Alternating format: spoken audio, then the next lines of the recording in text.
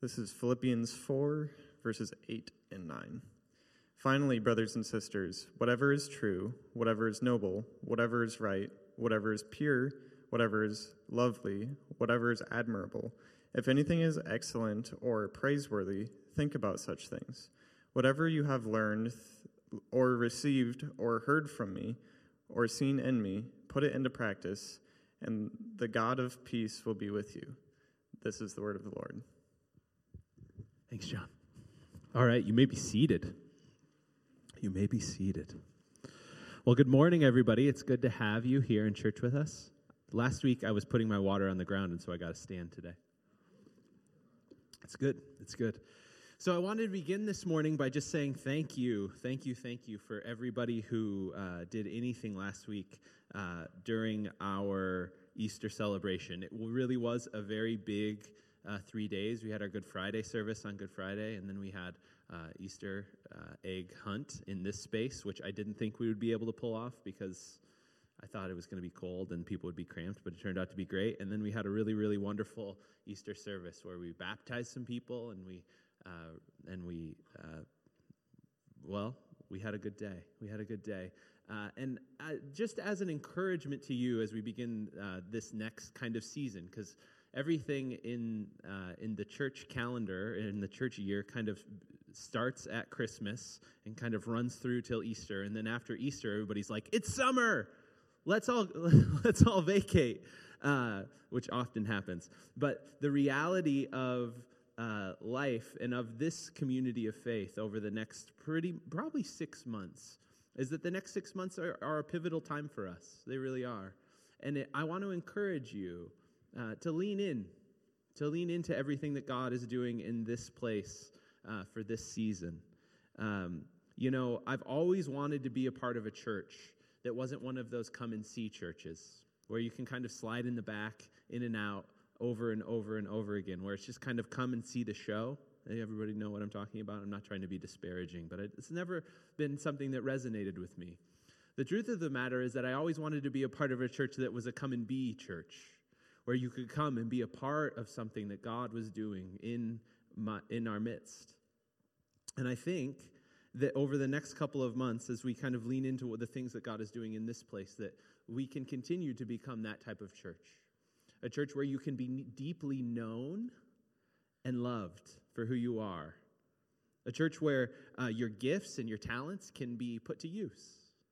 A church where, and this is probably a little bit controversial, but a church where you might even be a little bit challenged in your spiritual walk, right? Encouraged, but also challenged to grow in ways that maybe you didn't know you needed to grow before. This is all what it means to be a part of a church. And so my encouragement to you over the next few weeks is just to do that, to be the church, to gather together, to break bread, to worship, to pray, to give, to do all of the things that are involved in being a church. Maybe have some people over to your house.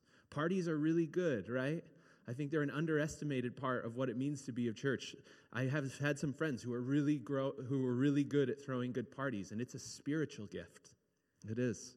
And so, and here's the truth. Building a church, being a part of building a community of faith, being a part of building a church into a healthy local expression of the kingdom of God is the most significant thing that any of us can do with our lives.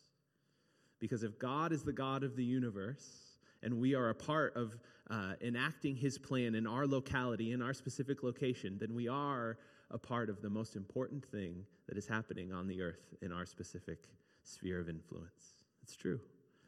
And so as we lean in over the next couple of months, as we really listen, open our ears and our hearts to what God might be saying or doing in our midst, my encouragement to you is just to do that, to just be open to what God might have you do and be in this place, in this community. Because this will sound weird, but I really believe the winds of the Spirit are blowing in this place. And over the next couple of months are incredibly, incredibly important.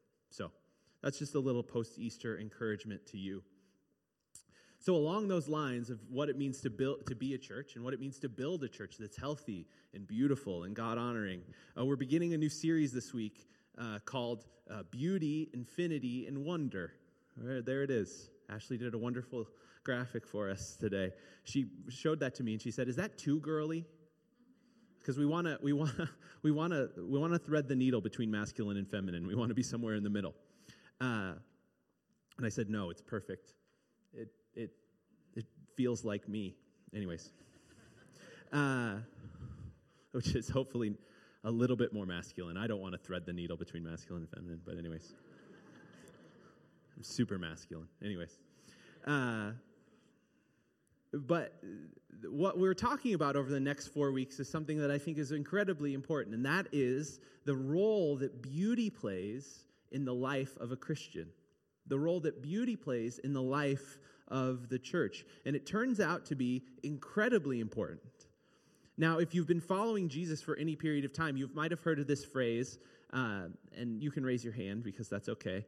Have you ever heard of the phrase spiritual disciplines? Raise your hand if you have heard that phrase before. Spiritual practices are another way of putting it. I prefer the term spiritual rhythms, because I think that these are practices that we can build into the rhythms or habits of our daily lives in order to cultivate hearts that look like Jesus' heart. That's the point, right? But there are a number of spiritual rhythms or practices that we can take on or we can observe as a means of paying attention to Jesus. We can practice prayer, right? We don't just pray around meals, but we can kind of weave prayer into our daily lives in a way that we can learn to connect with God in the rhythm of our daily lives. That's one we think of a lot. Another spiritual rhythm that we think is really important here is the Scriptures. Spending time in the Bible, actually, reading it daily as a means of connecting with the words of God on a daily basis, of bringing our heart back into that place where we connect with God. That's a spiritual rhythm or a discipline that we should be picking up. There are other forms of spiritual practices as well.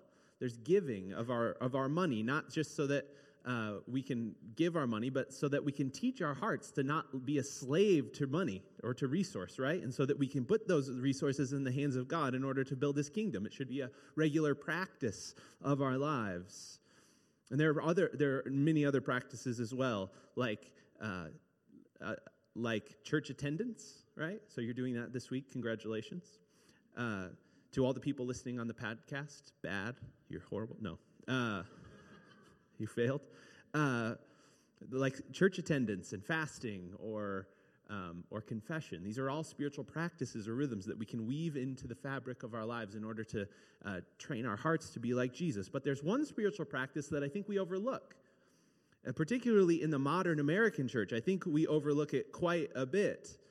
And that is the spiritual practice of allowing our hearts and our minds to be moved by beauty, to actually observe or set aside time or make space in our lives to observe or to be impacted by beauty.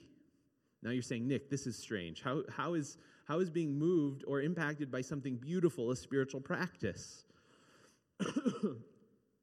And I will just say to you this, that it's actually an incredibly important part of what it means to be a follower of Jesus, what it means to be a human being even, to allow our hearts and our minds to be moved or to be impacted by beauty. And it can be a kind of spiritual practice or a rhythm that we work into our lives, to be moved in this way in our daily lives in order to fight the kind of pull, the momentum of grumpiness maybe, that is inherent in modern American life, right? We all know this. Because you know that in the daily stresses of our lives, we can grow kind of callous to the beauty of God's creation, can't we? We can shut ourselves off to the fact that we occupy a good and gracious world, a world created by God, a world that was created beautiful. We can shut ourselves off to the sense of childlike wonder and awe that we are called to carry out into our daily lives, the excitement that animates us and propels us forward into our days, not just in a perfunctory way, but in a way that is enlivened and has energy. But most of us, I think, and particularly in American society today, most of us are kind of just getting by, aren't we?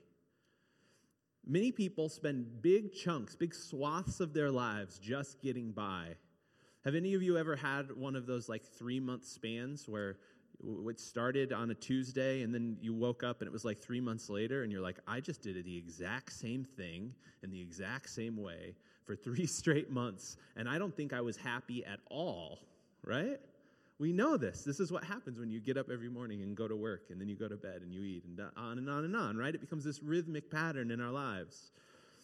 One of my favorite authors, a guy named David Foster Wallace, captures the struggle of American life when it's devoid or when it's drained of its beauty really well. He was giving a commencement speech at a prestigious college on the East Coast. And this speech was so famous that they made it into a book called This Is Water. But in this little snippet that I'm going to read for you, he describes the kind of monotony of an average adult day.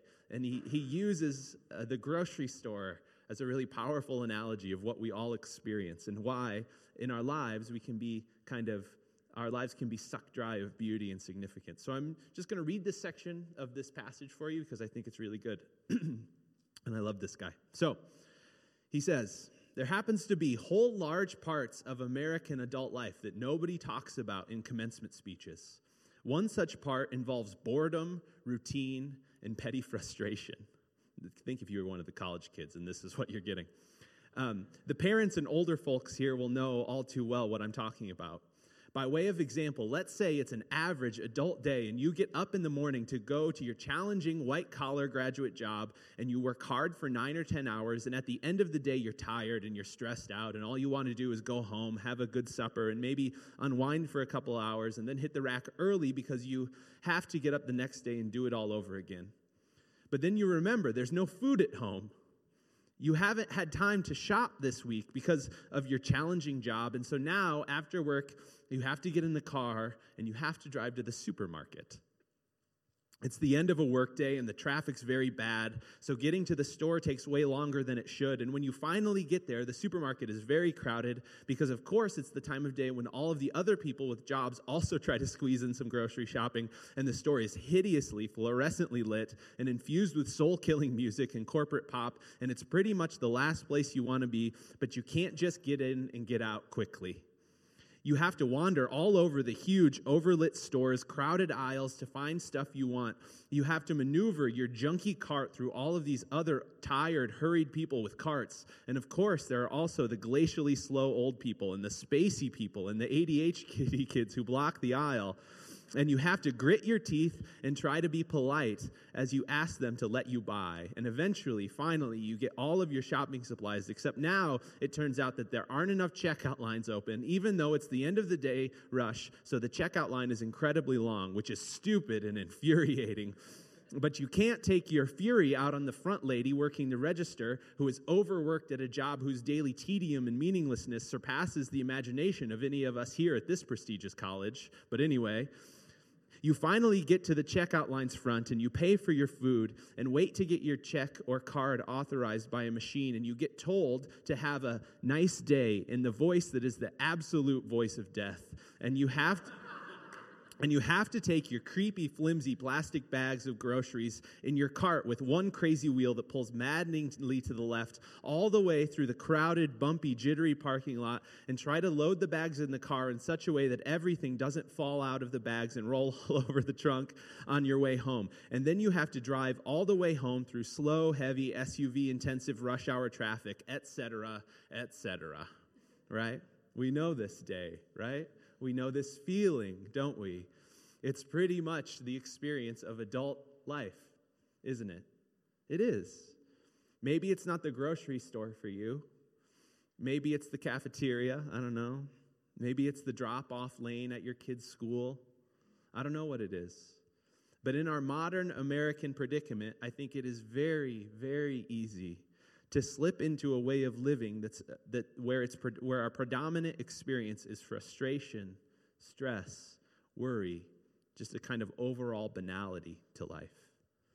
And it is into a world like this that the words of the Apostle Paul in our teaching text today seem kind of crazy when he says, whatever is true, whatever is noble, whatever is right, whatever is pure, whatever is lovely, whatever is admirable, if anything is excellent or praiseworthy, think about such things.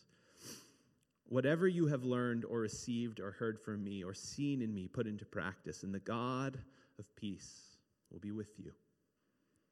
I love the way that Eugene Peterson puts it in his the way he renders his translation of this passage in the Message Bible. He says, I'd say you'll do best by filling your minds and meditating on things true, noble, reputable, authentic, compelling, gracious, the best, not the worst, the beautiful, not the ugly, things to praise, not to curse. Put into practice what you learned from me, what you heard and saw and realized. Do that, and God, who makes everything work together, will work you into his most excellent harmonies. Will work you into his most excellent harmonies. Isn't that a breath of fresh air in a world that's devoid of beauty? Aren't those words kind of calming and soothing? And aren't they so opposite from the way that we experience the majority of our lives? Aren't they? This idea that we can cultivate minds and hearts that dwell on the true and the noble and the reputable and the authentic and the compelling and the beautiful. The idea that we can actually do that. The idea that we're encouraged from the scriptures to embrace the beautiful, to meditate on the pure and the good, and to work at making our minds go to those places is something that in the tedium of our days doesn't seem possible, does it? To actually put ourselves in that position, to actually practice what it means to dwell on the beautiful and the good, and to not allow our minds to kind of run down the hill of negativity and struggle and just blandness, really, right?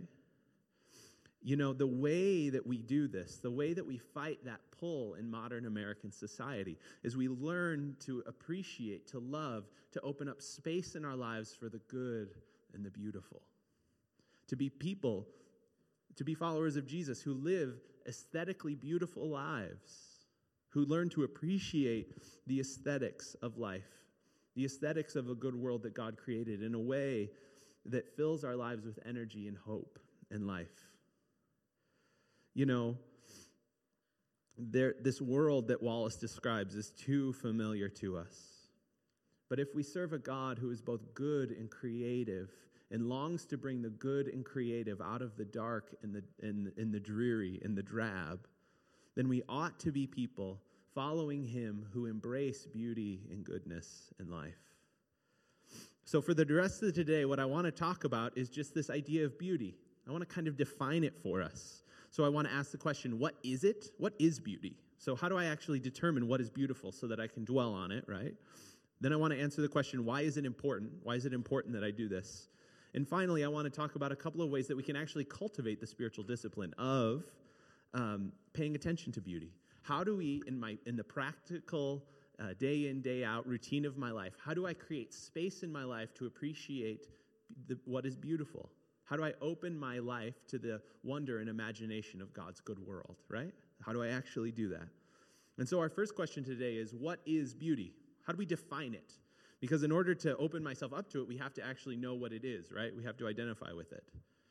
Now, what I'm talking about when I talk about beauty in the theological sense this morning has little to no connection to what we talk about when we talk about cultural conceptions of beauty in the kind of industry of modern American movies and magazines, and particularly reality TV, right?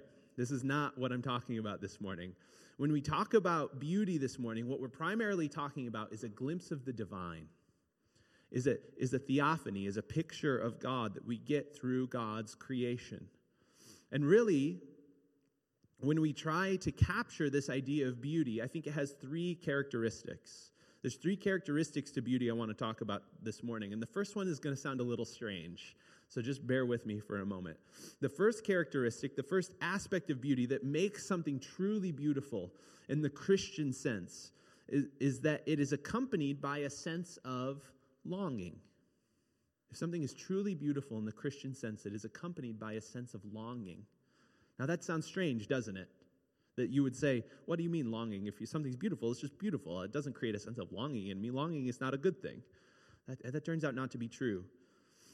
C.S. Lewis describes this as a kind of ache for something that is even beyond the thing that we feel or observe as being beautiful. So when you think of the time that you first saw the mountains, right? Or think about the time that you first saw the ocean. Or think about the time that you observed a sunset, a beautiful sunset.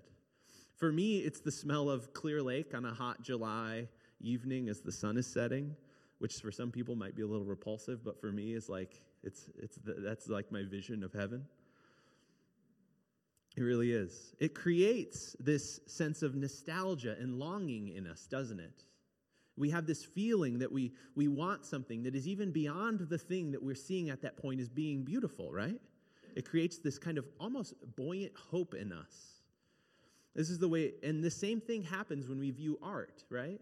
If something is truly beautiful, if we're truly captured by it, if it creates this sense of longing or desire in us that's very interesting. This is the way that G.K. Chesterton says it. Every true artist, Chesterton argues, feels that he is touching transcendental truths, that his images are shadows of things seen through the veil. You see, the reason this is the case is because beauty, true beauty, does not point to itself. It is not an end in itself. Rather, true beauty points to God. It is an image of the divine. It is a picture of God's good world. It carries the hallmark or the thumbprint of God on it. C.S. Lewis, again, in a book titled The Weight of Glory, says it this way: the books or the music in which we thought the beauty was located will betray us if we trust to them. It was not in them. It only came through them. And what came through them was longing. These things, the beauty, the memory of our own past, are good images of what we really desire. But if they are mistaken for the thing itself, they turn into dumb idols, breaking the hearts of their worshipers. For they are not the thing itself. They are only the scent of a flower we have not found, the echo of a tune we have not heard, news from a country we have not yet visited. First, something that is beautiful is accompanied by a sense of longing, a sense of this is not the thing.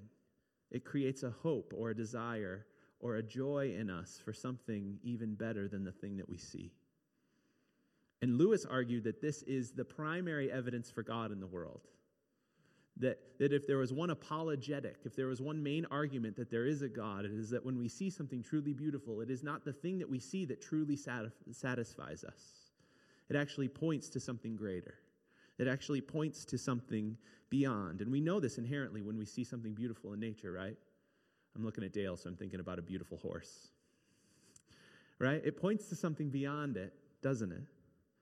So that's one. It creates a sense of longing in us. The second thing that I think we need in order to determine if something is beautiful is that beauty must be true. It must be true. Now, Paul says it in our Philippians passage, right? Whatever is true, whatever is good, right? If something is not true, it is not truly beautiful. Now, by true, I don't mean realistic, right? I don't mean like completely realistic, because C.S. Lewis was a powerful believer in things like fairy tales and stories, wasn't he? Truths that were communicated in non-realistic ways, in fictional ways even. Who's ever read the Chronicles of Narnia? Who's ever read The Lord of the Rings? Who's ever read a great novel like Anna Karenina or Dostoevsky's The Idiot, or maybe a more recent one, Marilyn Robinson's Gilead? These are works of fiction, but they're true. And they're beautiful, aren't they? But too often in our culture, we are told that some things that are not true are actually beautiful. This is part of why I think irony and satire in our comedy has probably gone a little too far in our culture, because it's taken us away from truth. And this is also why things like airbrushing and disruptive forms of beauty like plastic surgery can be so toxic to our souls.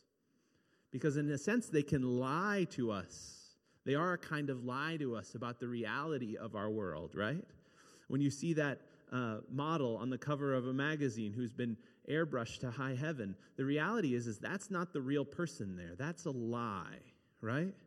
And the form of beauty that Cosmopolitan is trying to sell us is actually not true, right? And so often in our culture, particularly American culture, we're deceived in that way, right? And we believe the thing that is actually not true is our standard of beauty. And then we get our standards of beauty all mixed up, right? This happens all the time. So in order for something to be beautiful, it must also be true. It must also be true. And the third thing we run into is that beauty must be good. Now, I have a whole long thing about beauty being good, but just suffice it to say, I don't have time. I have to skip this part. But when I say good, this whole section about defining beauty is really the goodness or skill or artistry must also accompany the things that we see as beautiful. All right, that's the third thing there. So, beauty must come with a sense of longing. It must be true. And it must be good, or it must have an artistic sensibility to it. So that's what beauty is. That's the first thing. But why is beauty important? Why is it important? Why is it really important? I can eat what I need to eat, and I can live my life, and I can go about business. But why is beauty important? It was Dostoevsky, the Russian writer, who said, "Beauty will save the world." Right? Why is beauty important? Now, I don't know the answer to this question exactly. I'm sorry about that.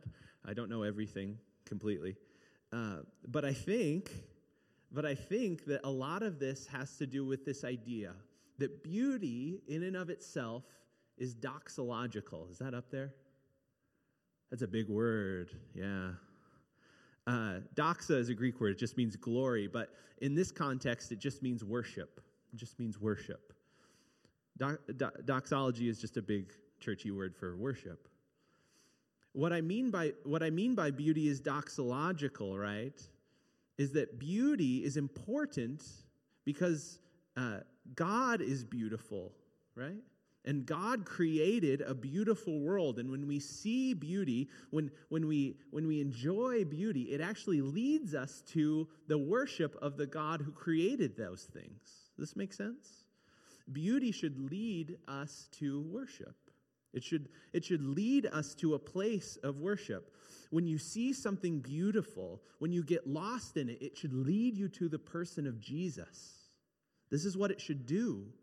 This is why, from the very beginning, Christians have been people who love art and music and beauty and use those forms as a way of communicating about the goodness of God. This is why, from very early on, Christians attempted to make the spaces where they worshiped beautiful. If you go to the Holy Land and you dig down into these old churches, there's all these beautiful mosaic tiles that they unearthed from the basements of these places that have been covered over by centuries of rubble. Because from the very beginning, Christians wanted to communicate the goodness or beauty of their God in the forms that they used to display that. Does this make sense? This is why Christian people who, when moved by God, often lean into beautiful things. Now, this doesn't necessarily just have to be art. In the Old Testament, we hear about craftsmen, men who were skilled at wood, skilled at things like carpentry, or skilled at masonry work, and they built the temple, and they did it in this beautiful way, right? And there's always this thing when we see primarily men. I know there are women who do woodworking, but primarily men who do woodworking, and they build this beautiful thing, and they take great pride in it. It's this beautiful construction, right? And they do that because they care about it, right? And they want to see something beautiful. Or there's also people who love cars, right? And they love working on an engine. And though I can look at an engine and it makes no sense to me, they can look at an engine and it can be this beautiful thing, right? With all these connecting pieces and it makes sense to them. It can be this beautiful construction. And ultimately that beauty, that desire for form and structure should lead us to God. Because we serve a God who created this beautiful world and allowed us the ability to have all this form and structure. And it should compel in our hearts this sense of worship.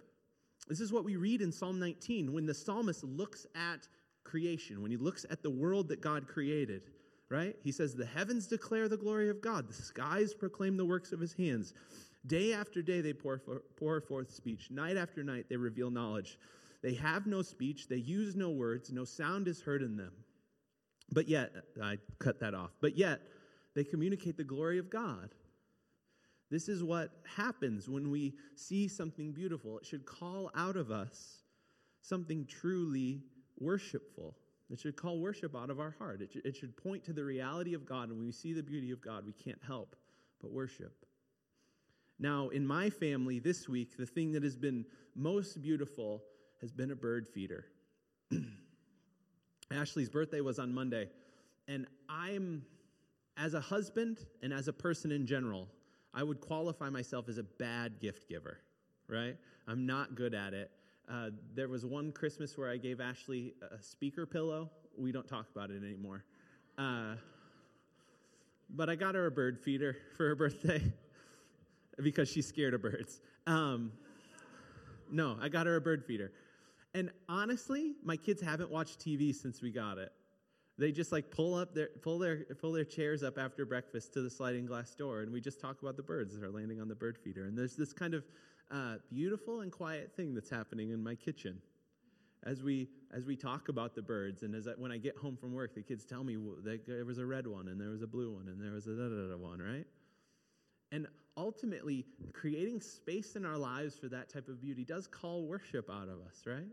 I'm convinced of it, that as we create space in our lives for the goodness of God, as we create space for beauty in our lives, it does break through the kind of mundane, drab, modern American life, and it does pull worship into my daily existence in a way that is beautiful and light-filled. And maybe I leave that place, and I leave those birds after lunch, and I forget about it, and I kind of get back into the cycle of being a little frustrated or a little perturbed or a little whatever, right? But ultimately, that little bit of light opens up an opportunity for me to actually worship the creator of the universe.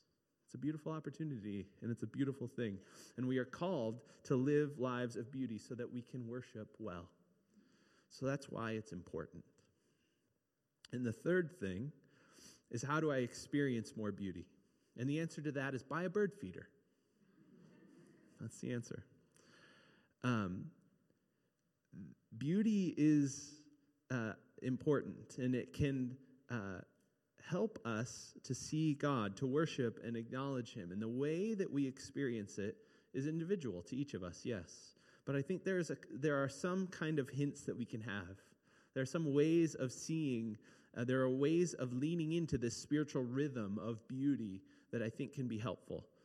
There are some things that we can actually do in order to fill our lives with more beauty. And the first thing is kind of two things, but it's one.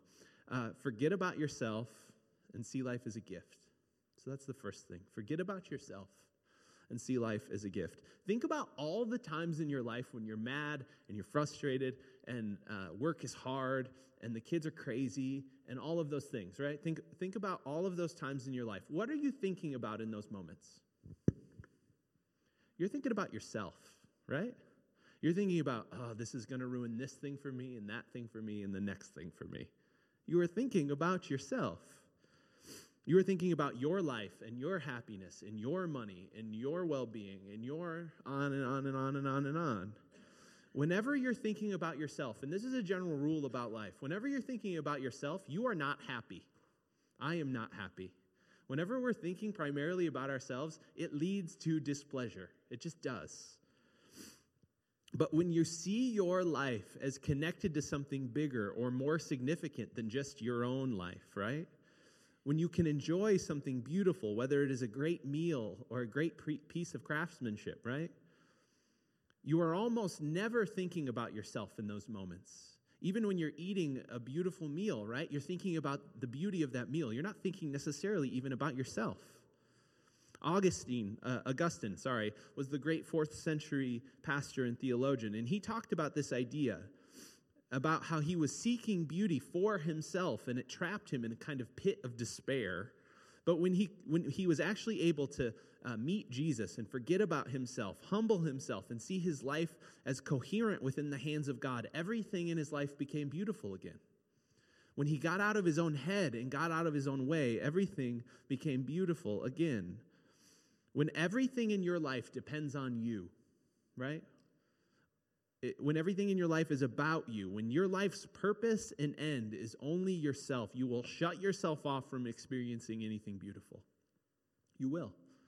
But when you open your life up to God, when you open your life up to others, when you forget about yourself and you understand that life itself is a gift, when you understand that it's grace, beauty will come rushing in. It really will. Now, you can't get over yourself by yourself, right? You're locked inside your brain on your own. But God, through his grace, wants to free you from that.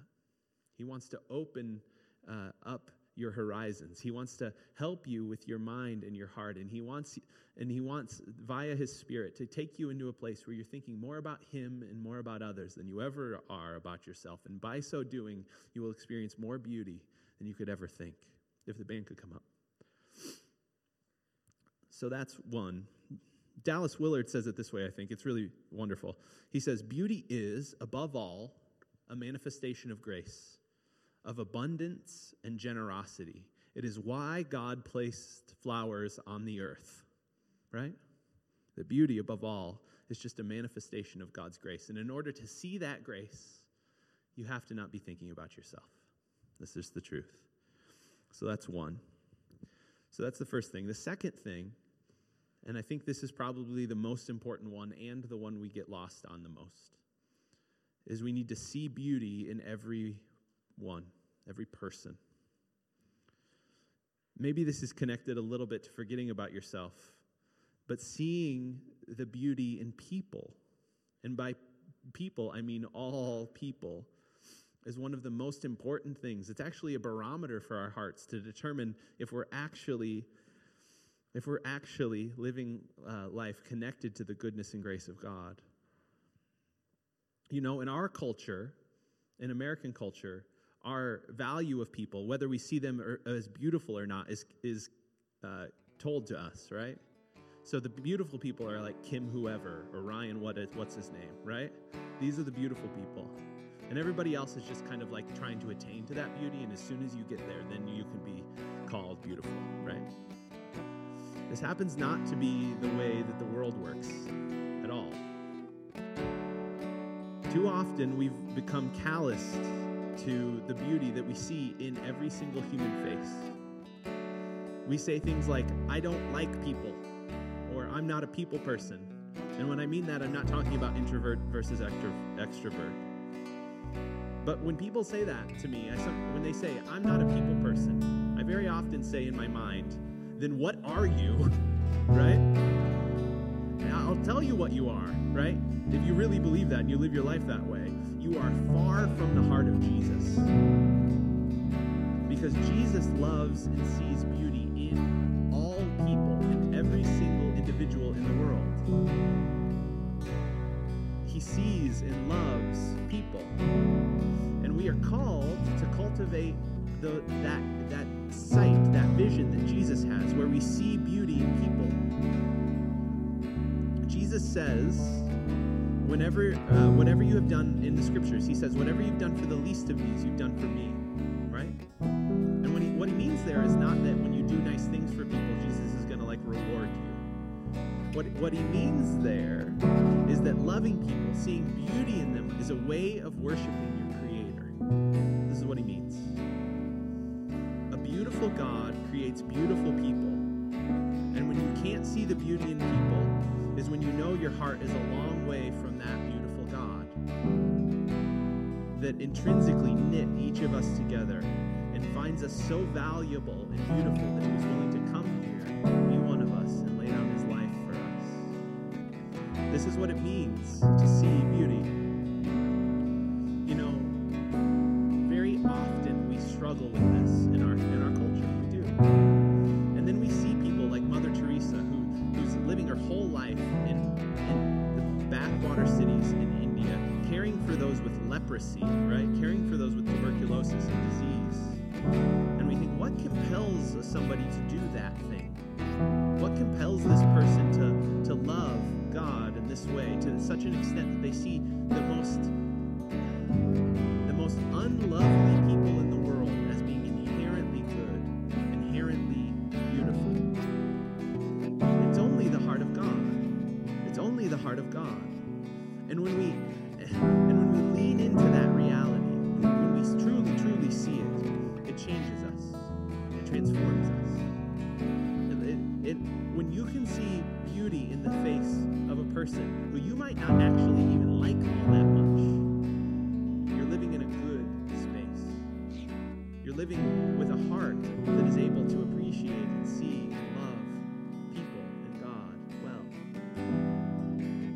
Mother Teresa said it this way: the biggest disease today is not leprosy or tuberculosis, but rather the feeling of being unwanted, uncared for, and deserted by everybody. It is true. We've been so conditioned by our vision of what beauty is that we've forgotten. We easily pass over the things that are truly beautiful in our world. We do this. And Jesus this morning calls us to a vision of beauty that sees and values those in our lives. Those people that we run past, the people in the grocery store who are the most maddening, to see them as beautiful, as seeing the glory of God alive in that person's soul, because it is the very God of the universe who created that person and breathed life into them. This is a beautiful world that we occupy, and all of you and every one of them are beautiful people. And if we lean into that, if we know it, if we feel it in our bones, we can't help but live a drab existence. We can't. It doesn't work.